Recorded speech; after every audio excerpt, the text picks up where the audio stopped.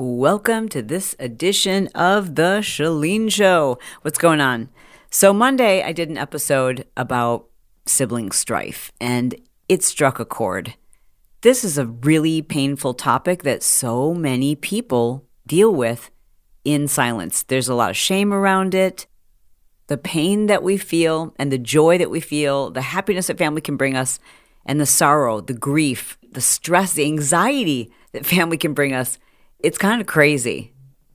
If you didn't listen to Monday's episode, don't even bother listening to this one. You need Monday's episode. You just do, okay?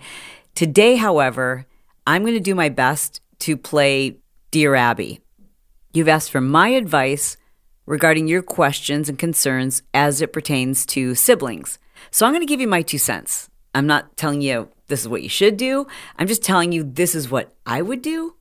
And please keep in mind that I don't have all of the details. I don't know the history. I don't know the intricacies. So based on the limited amount of information that you've given me, I will do my best to offer my 2 cents. All right, here we go. By the way, all of these questions were submitted to me either on Instagram, according to my stories, or most of these came inside of our Pod Squad, which is a Facebook group. You're welcome to join us. There's a link in our show notes. It's just a group for people who listen to either The Chalene Show and or Build Your Tribe. First question, what do you do about a sibling who's cut you out of their life, won't have any contact with you, and you don't know why? This is a tough one. You might think you know why, and you could be completely wrong. Or you could have no idea why this person cut you off. Here's the question you have to start with. You have to ask yourself, is it worth having them in your life? Do you miss them? Do you want them in your life? Do you want to stay connected? Because if you do, it may require you apologizing for something that you didn't mean to do, for something that you don't feel that you did, for something that you had no part of. It may require you accepting another person's experience and feelings, even if you don't agree with them. So the question you have to ask yourself is, do you want them in your life? You're sitting in a position where you don't hold the cards. They hold all the cards. They've already said, listen, it's not worth it to me. I'm just going to cut you out of my life. So this is a very precarious place to be. The bigger person has to be the one to say, I'm willing to swallow my pride, to be wrong, to take responsibility for something I didn't do, maybe, to apologize for something that didn't happen, or maybe it did and I have a different interpretation of things. You have to be the person who decides to put bygones aside, put your ego aside, because you desire a relationship or some type of contact. I wouldn't expect that you're ever going to be really close again. I just doubt that that's going to happen. Typically, in these situations, there's pain or a past trauma. Perhaps there's abuse, or it might just be an overly sensitive sibling who has a completely different perspective and memory of a particular scenario that you're like, what? I don't even see it. I don't even understand. But if you go about it in trying to change their mind or convince them that what happened didn't happen or that it didn't happen that way, if you discount their feelings in any way, shape, or form, they're out. They're gone. They've already made a decision that it's not worth it to them. They just want to walk away from it.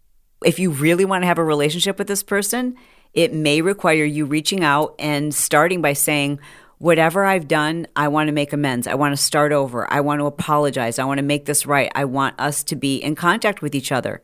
And if that means you sharing with me all the ways that I hurt you and how you need this relationship to change for us to move forward, I'm willing to do that.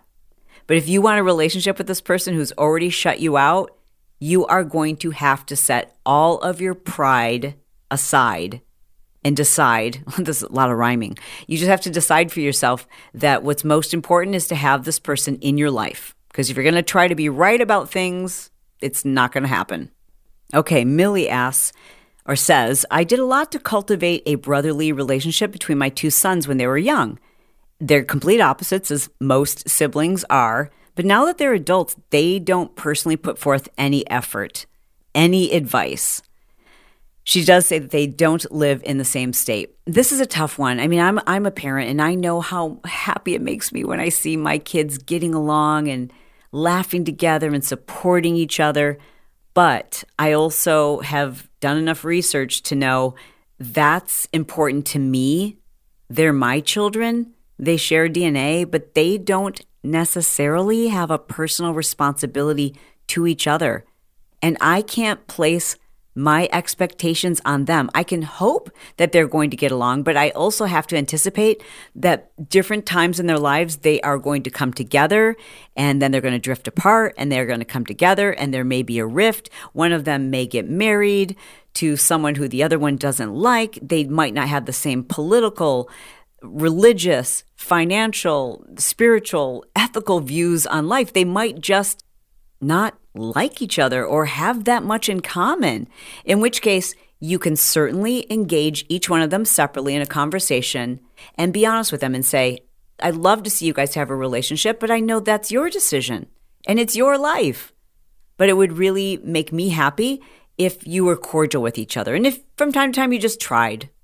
But I'm telling you, if you put pressure on your kids to have relationships with people who they don't have anything in common with, you're doing that for you and you're placing an incredible amount of pressure and stress and strain on them. And if it doesn't make their lives better, do you really want it for them? Just because it makes your life better? Because it makes you feel better?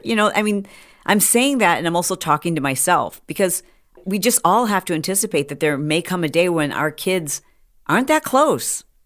And as much as we would love for that to be the case, like it is in the movies, if it doesn't make their lives better to be close, do I want that for them? Probably not. I want my kids to just be happy and to be stress-free and to hang out and spend time with the people who make them feel good. And if there ever comes a time when that's not their sibling, I have to be okay with that. And I can't make them feel guilty about it.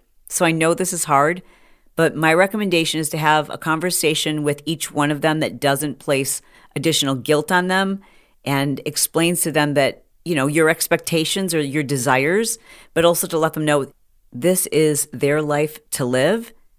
And we can create all kinds of problems when we as parents try to intervene in our adult children's relationships. Okay, along those same lines, Sabrina asks, what do you do if your adult children are estranged? In other words, they're not talking to each other. How would you handle family gatherings?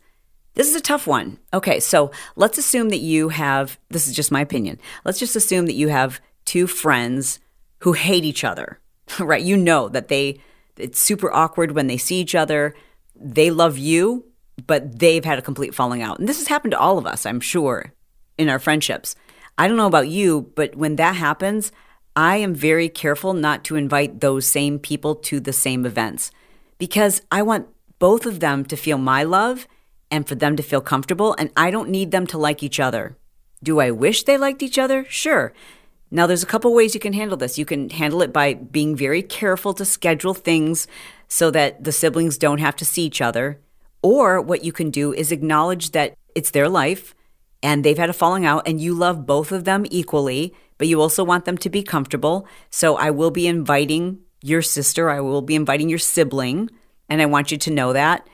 That's one option, and then it's up to them to figure out how to deal with it. Or you can kind of handle it like a divorced parent, where you say, here's what we're going to do. I want to see my kids on holidays, but I also want you guys to be comfortable and happy, and I don't want there to create more drama between the two of you. And for whatever reason, you're not getting along right now. I hope that someday you'll patch things up. But in the meantime, maybe we alternate holidays. Is this totally inconvenient? Absolutely. Is it going to solve their conflict? No. Are there still going to be conflicts that arise? Probably. Like one of the siblings is going to say, well, I'm not available this year for Easter, so can I swap Easter with Christmas? Like, it's still going to be a hassle. All that you can do is do your best to make it as comfortable as possible and to not force them coming together and to recognize, just think of them as two of your friends who don't like each other, but they both like you. Think of it that way. You're not going to be able to match make these two again. That's something they're going to have to do on their own. So I would respect the fact that they aren't getting along. I would respect the fact that they each have boundaries, or maybe one has established boundaries. I would not get involved. I would not allow them to talk about the other person to you. I would say that is completely off limits. I would personally try to schedule things so that, all right, we're doing this time with this sibling and this holiday or this gathering with this family member, and y'all need to be adults about this and know that this is really hard on me, and I'm going to do my absolute best. I am not going to pick sides, and I need the two of you or the three of you or however many of you to be adults.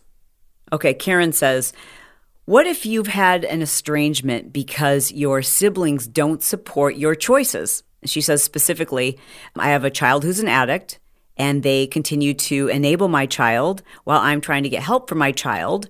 What is my role? I honestly haven't spoken to any of them in almost 2 years. And yes, I have a therapist. Okay, Karen, so first of all, love that you have a therapist. I'd be curious what your therapist's advice is, and I would defer to your therapist. Your therapist knows way more about your situation than I do. So just shooting from the hip here, based on what you've told me, this is my personal opinion. Your kid comes first. Your kid's life comes first. And here's what I would do. I would reach out to my family members and I would say, I miss you and I love you and I long for us to be connected in some way, but please know, and this is what I've told my parents before, I learned from you to prioritize my kids. There was a time when my mom and dad were, I don't know, they kind of gave me some grief, I guess you could say. You know Margin Bill. We love Margin Bill. But I felt like I was getting a lot of pressure from them to spend more time with them as a daughter, like just time with my mom and dad. And it was when my kids were crazy busy. Like every single night there was sports and homework and projects. And I just said to them, I love you. And I recognize that you're disappointed that I can't spend as much time with you. But I'm standing firm in my decision, and I feel good about my decision because you role modeled this to me. You taught me to put my kids first, and that's what I'm doing. And you come second, and I love you, and I'm sorry if that hurts, but you taught me this. And there is going to come a time when I will be able to spend more time with you, but right now I've got this one opportunity to get it right for my kids. And I think you could say the same thing. I think you could say, I hope that you respect the fact that I need to do what I believe is my very best for my child to keep them alive. And it might be the right decision, it might be the wrong decision, but I believe it's the best decision.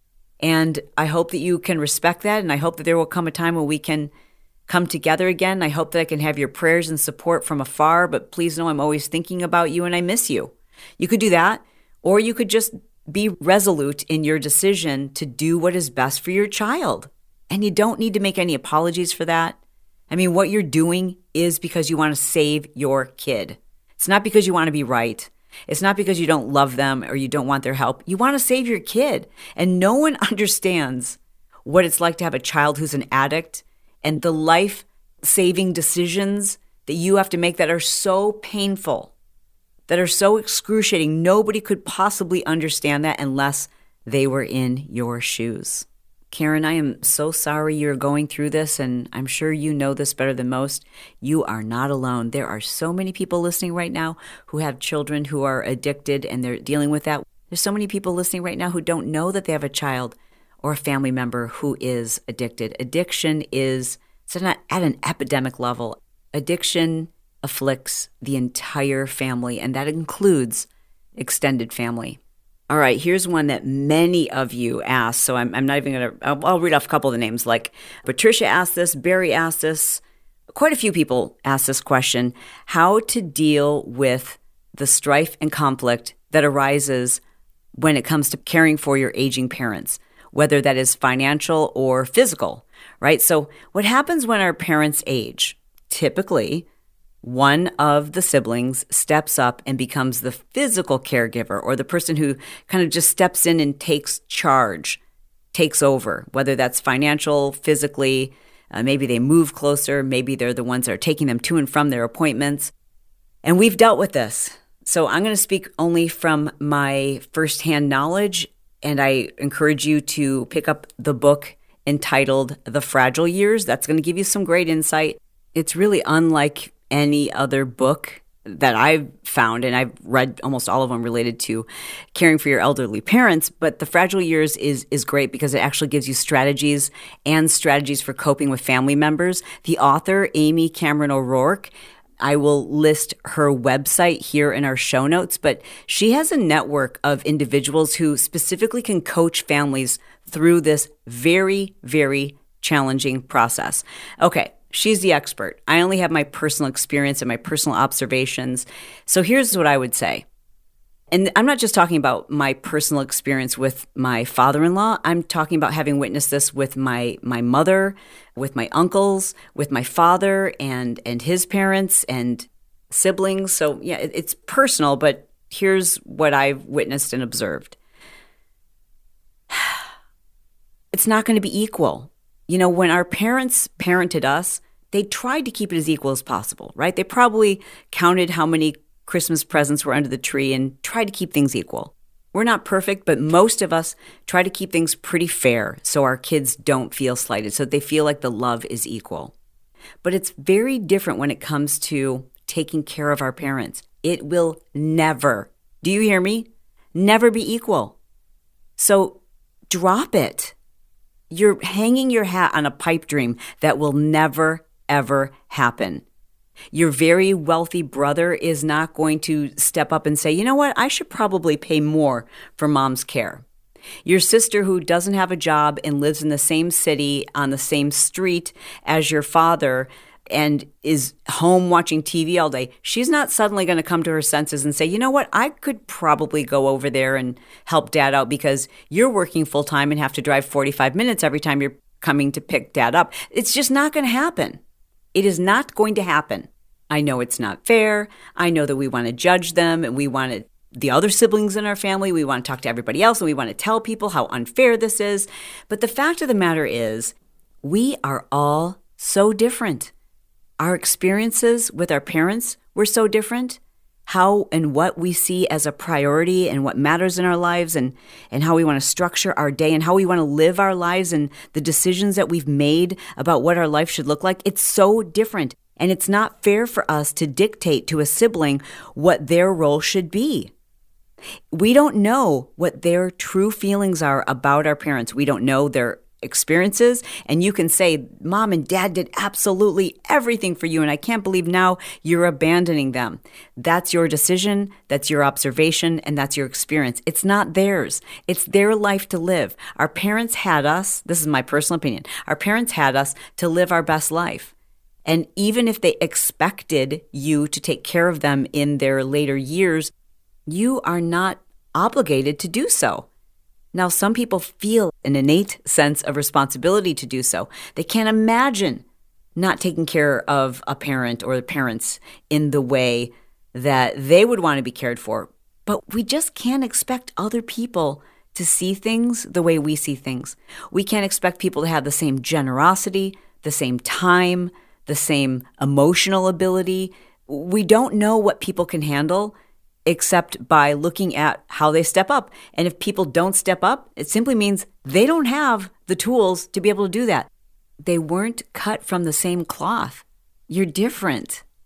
So, can you be angry and resentful and constantly have conversations and ask them to step up or ask them to contribute financially or whatever it is that you feel your siblings need to do? You can continue to hope and pray and hound them to do so, but more often than not, it's going to drive a wedge, a bigger wedge between you as siblings. Now, I'm not suggesting that you shouldn't try to have a conversation, but I'll tell you what won't work. What won't work is if you try to make it sound like I'm doing everything and you're doing nothing. That won't work.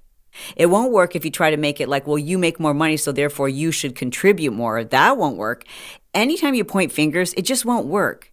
You can suggest ways that they might be able to help, and you can ask if it's a possibility, but also let them know. And if you can't, listen, I still love you.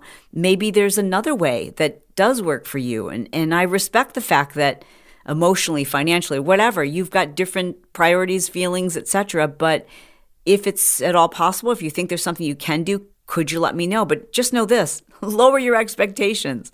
Because whatever they tell you they can do or they want to do or they intend to do, they probably won't. And whatever they do, it won't be enough. You know it won't be enough. When you are a caregiver, anything anyone else does, it's never enough because it's so overwhelming and it stirs up so many emotions and unmet needs from our childhood. It is a difficult time. It is a hard time, and we make it harder by expecting our siblings to have the same feelings around all of this that we do. It's so complicated. And many families, sadly, after the parents are gone, oftentimes the siblings' relationship becomes even further estranged because you have even less in common. As we get older and older, and you're starting into your 50s and your 60s, sometimes siblings come back together, but sometimes they move away into other areas of the country where they're retiring, and now there's the distance of proximity. Your kids are grown. There's no more bringing the cousins back together. Your parents are gone. So there's fewer and fewer opportunities to come together. And I just want you to know it's normal. I'm not saying it's a good thing, but it's very, very normal. And we have glamorized and romanticized growing old together with our siblings as best friends. But the fact of the matter is, most people don't go to therapy, which means most people have these harbored resentments. And for many siblings, their relationship becomes a game of keeping score and reminding each other of your past grievances, really keeping score. And we never forget that time that they did this and this and this. And for whatever reason, siblings rarely ever apologize to each other. So you're talking about a very painful, dysfunctional relationship where if both parties don't become the bigger person and go to therapy, oftentimes together, how can we expect these relationships to miraculously improve and grow and heal? They just don't. So if people aren't willing to put in the work, we just either have to accept them as they are and love them from afar, and also recognize we're probably not going to be that close if siblings aren't willing to apologize, to do the work, to improve, to grow, and to, set their past pains, traumas, and discretions aside and move forward. And that's hard. It creates a sense of grief. It's that ambiguous loss where this person is still there, they're still alive, but we long for the relationship that we wish we had. Okay, so new habit alert. Now when I'm recording my podcast, that's what I'm using as my trigger to remind me to have my greens. So what I'm drinking right now contains ashwagandha, moringa, spirulina, chlorella, coconut water, wheatgrass, red beet, matcha green tea, turmeric, lemon, and prebiotic powder. There's no mess, there's no blending, there's no food processing. It's a powdered form, 100% organic. I put 1 scoop of Organifi greens powder into a big glass of sparkling ice. I stir it up. It tastes so refreshing. I'm not going to lie, I had a packet of stevia because I like it super sweet. It's delicious. It's actually very refreshing. The superfoods that they pack into this drink are specifically designed to help you reduce your cortisol levels. Now, if you're stressed, you can improve your cortisol levels by having a green juice every day. The Organifi Greens drink it's very tasty. There is an acquired taste to it. It does have a little bit of a greens taste, a little bit of a minty taste. But if you don't love Organifi Greens, try another one of Organifi's products. I drink Organifi Pure mixed with Organifi Immunity every morning in my water bottle. That's for my immune system and my brain health. And I'm now having a greens drink in the afternoon. I want you to try the amazing line of Organifi products. They're all 100% organic. They're my favorites. They're convenient. They're delicious. So check it out. You get 20% off when you go to Organifi, Organifi.com/Chalene. It's Organifi with an I.com/Chalene for 20% off. Check out their line of products. And if you know that you could use more greens and you want a tasty, delicious alternative to pulling out the blender, try the Organifi Greens Juice. That's Organifi.com/Chalene. Next question, how do you deal with it when the oldest always got the tough love, that was me, and my younger sibling is super spoiled and my parents still do everything for them? Well, first of all, I would drop the anger, guilt, and resentment because your younger sibling actually got the shorter end of the stick. I know you feel like you did, but you did not. Your younger sibling was sent the message that they were not capable, that they couldn't do for themselves. And while it feels to you like they're spoiled, from their perspective, they probably feel like no one thinks that they're smart enough, good enough, capable enough, which places them at a real disadvantage. The younger siblings often view the older sibling as being the favored child. They're the child that usually got more attention, The oldest child had mom and dad's undivided attention until the next child came along. The oldest child is often viewed as the one who can do no wrong, who's smarter, who's better, who is enough. And the youngest child is always trying to measure up. So it just doesn't serve us whatsoever to be jealous or to harbor resentments towards our siblings for things that our parents did. Even in the healthiest of families, we're assigned labels.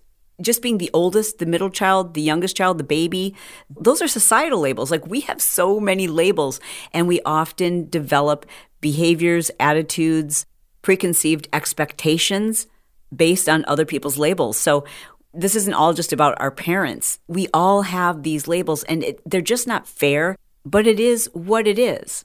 So you have to ask yourself, what is the point of being angry or resentful or harboring jealousy towards something that it's done, it's over. You can't change it. You can't change the way your siblings were parented. You can't change who your siblings are. You're not going to change who they are. It's such a strange dynamic that siblings spend so much of their relationship focused on keeping track of past resentments, past hurts, past discretions, and trying to change our siblings so that they're more like us. We don't say that. We say things like, I can't believe he's fill in the blank. I can't believe that she treats mom like fill in the blank. I can't believe they do fill in the blank. But really what we're saying is, I can't believe that they're not more like me. Well, they're not supposed to be. We either accept them or we try to change them and know that our relationship is going to suffer, and we are never going to be happy or fulfilled, because you can't change other people. You either accept them or you decide that they are unhealthy for you and you limit the amount of interaction, time, attention, and energy you spend with them. Okay, this person asked, and I don't know if this is a parent or a sibling, but this person says, what do you do if you are the person who everyone comes to dump on about the other siblings and family members? This is a simple one-time fix. Because right now you are a big part of the problem. You're the hub. You're the receptacle. All you would have to say is, listen, I'm really not at all comfortable talking about this person. I love them and I love you, but I don't want to talk about this. I don't want to hear this. I want you to go directly to that person. Thank you for calling. I love you. And you probably only have to do that once. And then you send the message, I am not going to be the hub. The reason why we often do this, we go to another family member, is because a lot of these things we don't talk to our friends about. There's shame and guilt and just this weird kind of secrecy about family discord. So what we'll do is to make sure, like, okay, am I the crazy person? I'm not the crazy one, right? Like, they are.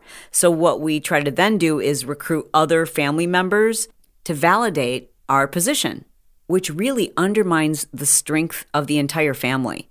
You don't need anyone else's validation. Your experience, your belief, and your truths are your truths. You don't need everybody else in the family to side with you or to buy into your position. Next question, how do you handle a sibling who is constantly one-upping, bragging, and acting with such outrageous arrogance? Well, that's obviously someone who lacks confidence. They're trying to establish how important they are, which means that they don't feel important. They don't feel significant in the family dynamic. So you have a couple of different ways you can handle this. You can engage and you can reach out to them and pump them up before they feel the need to pump themselves up, because that is why they're doing it. For whatever reason, this sibling never felt like they got enough attention. So now they're going to drum up their own parade every time they're with you. So that's one option. The other option is to just ignore it. Like, make it a game. Say to yourself in your head or to your significant other, your spouse, like, I wonder how many times my brother's going to tell us that he just bought a new car, or how much money he's making. Make a joke about it. Understand that it's a major insecurity and that's where it comes from. So there's no reason to be angry about it. But if it's super duper annoying, then just don't spend as much time with him. Or when he does brag and acts arrogant, just say, can we change the subject? Let's talk about something else. But ultimately, if you don't have to spend a lot of time with him and he drives you crazy, he's not that likable of a guy, then limit the amount of time you spend with him. But also don't forget, people do change. Think about how you were in your 20s versus your 30s versus your 40s versus your 50s. I don't know how old you are, but there's been times in my life where I guess I'm still a know-it-all. aren't I? I mean, look at me. I'm doing this episode where I'm telling people how to deal with their siblings. Yeah, I'm a total know-it-all. Yeah, no, never mind. People don't change. I'm just kidding. Actually, people do change. So think about your siblings. I know my siblings have changed a ton. And I'm so glad that I didn't hold against them the way they were in their teenage years or in their 20s or in their 30s. Like, they're awesome adults and people do change. So if it's just a personality quirk, give them a chance. It might get better and it might not. Next question. How do I tell my sister that she hurts my feelings, that I am the one who constantly has to put forth the effort? I do the texting, I do the calling, I make all the plans, and I'm the one who maintains the relationship. Well, my dear, it's your choice. You can certainly have a careful conversation with your sister about this, but more often than not, that's just her personality and it's your personality. I bet you're that same way with your friendships. I mean, I am. I'm the person who kind of makes certain that all of my friends get together, and I'm the one that keeps us on the group thread, and I'm the one that plans the vacations, etc. And I used to kind of be resentful about that, but then I realized I'm kind of a control freak anyways, so I prefer to be the person making the plans, so I should stop complaining about it. And also, why should I be resentful for the fact that God kind of gave me the side of me, this gift, and not everyone has that. And I bet your sister does other things that you don't do. You know what I'm saying? Like, we always look at ourselves from a very biased lens. Like, look at all the things I'm doing. But we miss or forget the way that our siblings do contribute. And it might not be the way that we would contribute, but we're not the same. Remember, this isn't the type of friendship where you've met someone, you have a lot in common, and you decide to invest time and effort into developing a friendship. This is, again, as I said on Monday, it's an accidental bond. It's a bond because you were born into the same family, but siblings, more often than not, are complete opposites, who share the experience of your childhood and you share your DNA, but even the experience of your childhood while you were in the same house, perhaps, maybe you weren't, maybe you were, together, your experiences were completely different. The way you were parented was completely different. The way you remember things happening was different. Like, everything is different. So again, go back and listen to Monday's episode to understand how very rare and challenging it is to make sibling relationships look like lasting friendships. So let me just be clear, and I hope this gives you like a deep sigh, like a breath of fresh air, that you understand and kind of take that pressure off yourself, that sibling relationships, we have romanticized them. We think that they're supposed to look like these lifelong, deep friendships, but they have the odds stacked against them. It is so challenging to make a sibling relationship look like a lifelong, deep friendship. For whatever reason, it is one of the most petty, self-centered, triggering relationships that you'll ever have. If you want to have a deep friendship or a connected relationship with a sibling, one or both of you has to decide to be the much bigger person and not try to change and not keep score and not, have hurt feelings because they aren't able to be who you are because you want to stay connected.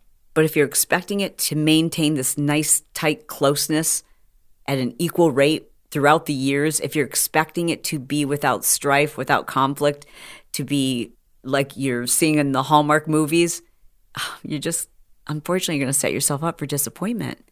Lower your expectations. Next question. How do I handle it that my sibling never reaches out and congratulates me on anything or celebrates any of my life events? Okay, well, it's hard to say why that's happening, but who cares? Why do you need your siblings' validation? You just don't. And if you've never received it, you're probably not going to. So lower your expectations and remember, you don't need validation from a sibling. You don't need validation from strangers. You don't need validation from your parents. You need validation from yourself and you need validation from God. And that's it. And I know you long for it for whatever reason, but I would suggest that you try working with a therapist because you're harboring resentment towards your sibling that they're not celebrating you in a way that they aren't obligated to do so. Nothing that says our siblings are supposed to celebrate or be excited for our wins. It'd be nice, but more often than not, we place these unmet needs, these needs that were not met by our parents, we place them on our siblings. which is really not fair, and it's going to leave you sadly unfulfilled and disappointed. What do I do about my adult sibling who relies on my parents financially when she is in a bind instead of building her own emergency fund? Don't worry about it. It's their money. Who cares? Our parents' money is their money. We're not entitled to it. So, and I think there's a lot of sibling conflict around estates and around money. And I think if we all just said to ourselves, I have enough and I am capable on my own, my parents' money is their money. And if one of my siblings wants to take it all, so be it. You're probably thinking, oh yeah, that's real easy for you to say, Chalene, because you're financially in a place where you don't need to worry about your parents' income or estate. But I never have. And partly because I saw so many extended family members expect to receive a certain settlement or a certain part of an estate, and they felt entitled to it. And they were living their lives as if that was owed to them. And then also taking care of their parents because they anticipated getting a certain part of an estate. I just don't get it. Again, this is, y'all, this is my own 2 cents. Make your own money. Let your parents do whatever the hell they want with their money. If they want to give it all to their dog, that's their decision. If they want to give all the money to the youngest child who they didn't think was capable, then then that's what they're doing. But you are given, God gives you exactly what you need, and you are capable of taking care of yourself. So if your parents have decided to make life easier on a sibling, yeah, that can be frustrating and maybe even hurtful. But what can you do about it? Really, what choice do you have? It's their money and it's their decision. So you can make a decision to be hurt by it and to feel estranged from them and to make a decision that you're not going to talk to them or you're going to hold it against your younger sibling or whoever it is that you feel is taking advantage of or being taken care of. But at the end of the day, you just have to ask yourself, what do I want? Do I want a relationship or do I want to be taken care of financially? What's more important to me, the relationship or the money? I know that's hard, but that's how I see it. Next question, what do I do about a super judgy sibling who doesn't agree with my choices? Oh, well, they're not paying your bills. You don't need their validation. You don't need their approval. So you handle it like you would a friend who doesn't approve of your choices and decisions. You probably distance yourself from them. You probably don't spend a lot of time with them. It's probably a good idea that you let them know that you love them and you respect the fact that they don't accept your choices and decisions, but you hope that they will respect that they are yours to make and that it's your life. And can we agree to disagree? Can we agree not to talk about this unless I ask your opinion? And if we can't, and if that's too upsetting, if you need to give me your feedback or make comments or give me advice where I haven't asked for it, like if you're on the phone with them, you just simply say to them, hey, listen, sis, I love you, but this is a subject we're not going to talk about. So let's make a time to chat next week. And if you do that enough times, they're going to get the picture that they can't influence who you are. And speaking as an older sister, older sisters or older siblings, we like to tell our younger siblings how to live their lives. We do. And it has taken me many years to realize it's none of my freaking business. They're going to live their lives. As much as I wanted my sister to move to California and to live her life in the way that I designed for her, it's none of my business. And I have to accept that as the older sister, when we were living together as young girls, I got to boss her around, but I don't get to boss her around now. I don't get to boss my brother around now. So I really have had to learn to keep my mouth shut and to not give advice and give my opinions, but it was a habit. So our older siblings, speaking now as an older sibling, we just want to protect our younger siblings. And the best way we know to do that is by telling them exactly how to live their lives. Because it worked for us when we were all under the same roof. But then once we're adults, for whatever reason, we forget that, okay, well, now we're adults and we're trying to hang on to those same roles in our relationship, and we shouldn't. So hopefully she will evolve. But if she doesn't, it's very important for you to establish those boundaries. Don't forget, again, these are accidental relationships, right? So we have to decide how important the relationship is, but we also have to know that ultimately, unlike times in the past where we needed our extended family to survive, we had to, farm together, live together, pool our resources, family decisions were made together. This is 2022. I hate to say this because it sounds so crass, but we really don't need our extended family. So if they create more pain, more strife, more anxiety, more upheaval, upset stomachs, if they create all of this controversy and distress in your life, why are we trying to force it? Either lower your expectations, stop trying to change people, accept who they are, be polite, be cordial, check in, but have boundaries. And if that doesn't work, if all of those things do not work, you are entitled to protect yourself. You are entitled to your mental well-being. You are entitled to peace. You are entitled to place your own nuclear family first, without guilt, without shame, and you are also entitled to grieve what you wish you had. It's okay. Listen, don't forget, friends are the family that we choose. Family isn't just those people who we share DNA with. Sometimes the closest family members you will ever have are those people who you decide you want them to be a sister. You decide, I want them to be a brother. You decide that they're your family. And remember, you don't need a lot of siblings, right? It might just be one very special friend that fulfills that sister role for you that you look to as a brother. And if you have that, you're really, really fortunate. And if you don't rule it out. The best relationships are challenging. They're hard. They go through ups and downs.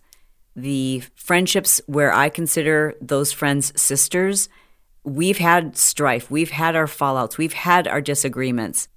But we don't hold it against each other. And we try to grow as humans. And I have more brothers and sisters than just my blood brother and sister, but not a lot of them, right? So these relationships are very rare, and they take people who are willing to grow and say, I'm sorry, I want to do better. Can we move forward? And are willing to go through tough times and without abandoning each other. And also to know that not everyone is meant to be a sister. Not everyone is meant to be in your life forever. And that's okay, because you don't have enough energy to maintain relationships with every single person you've ever met. Take care of you. Take care of your mental health. Take care of your well-being. You've got one life to live. I want it to be a happy one. I love you. I mean it. And I'll talk to you soon. If you enjoyed this show, please don't forget to make sure you are subscribed and following along. The Chalene Show is available on Apple Podcast, Spotify, and most every podcast app. If you enjoyed this episode, please be sure to leave a 5-star review and tell us specifically what you enjoyed. We'd love to know. The Chalene Show is released every Monday, Wednesday, and Friday. For Tuesdays and Thursdays, be sure to follow and subscribe to Chalene's other podcast, Build Your Tribe, which she co-hosts with her son, Brock Johnson. It's all about business, social media, and marketing, and devoted to helping you make more money and live more life. Links to anything referenced in today's episode, as well as show sponsors and other podcasts, can be found below in our show notes.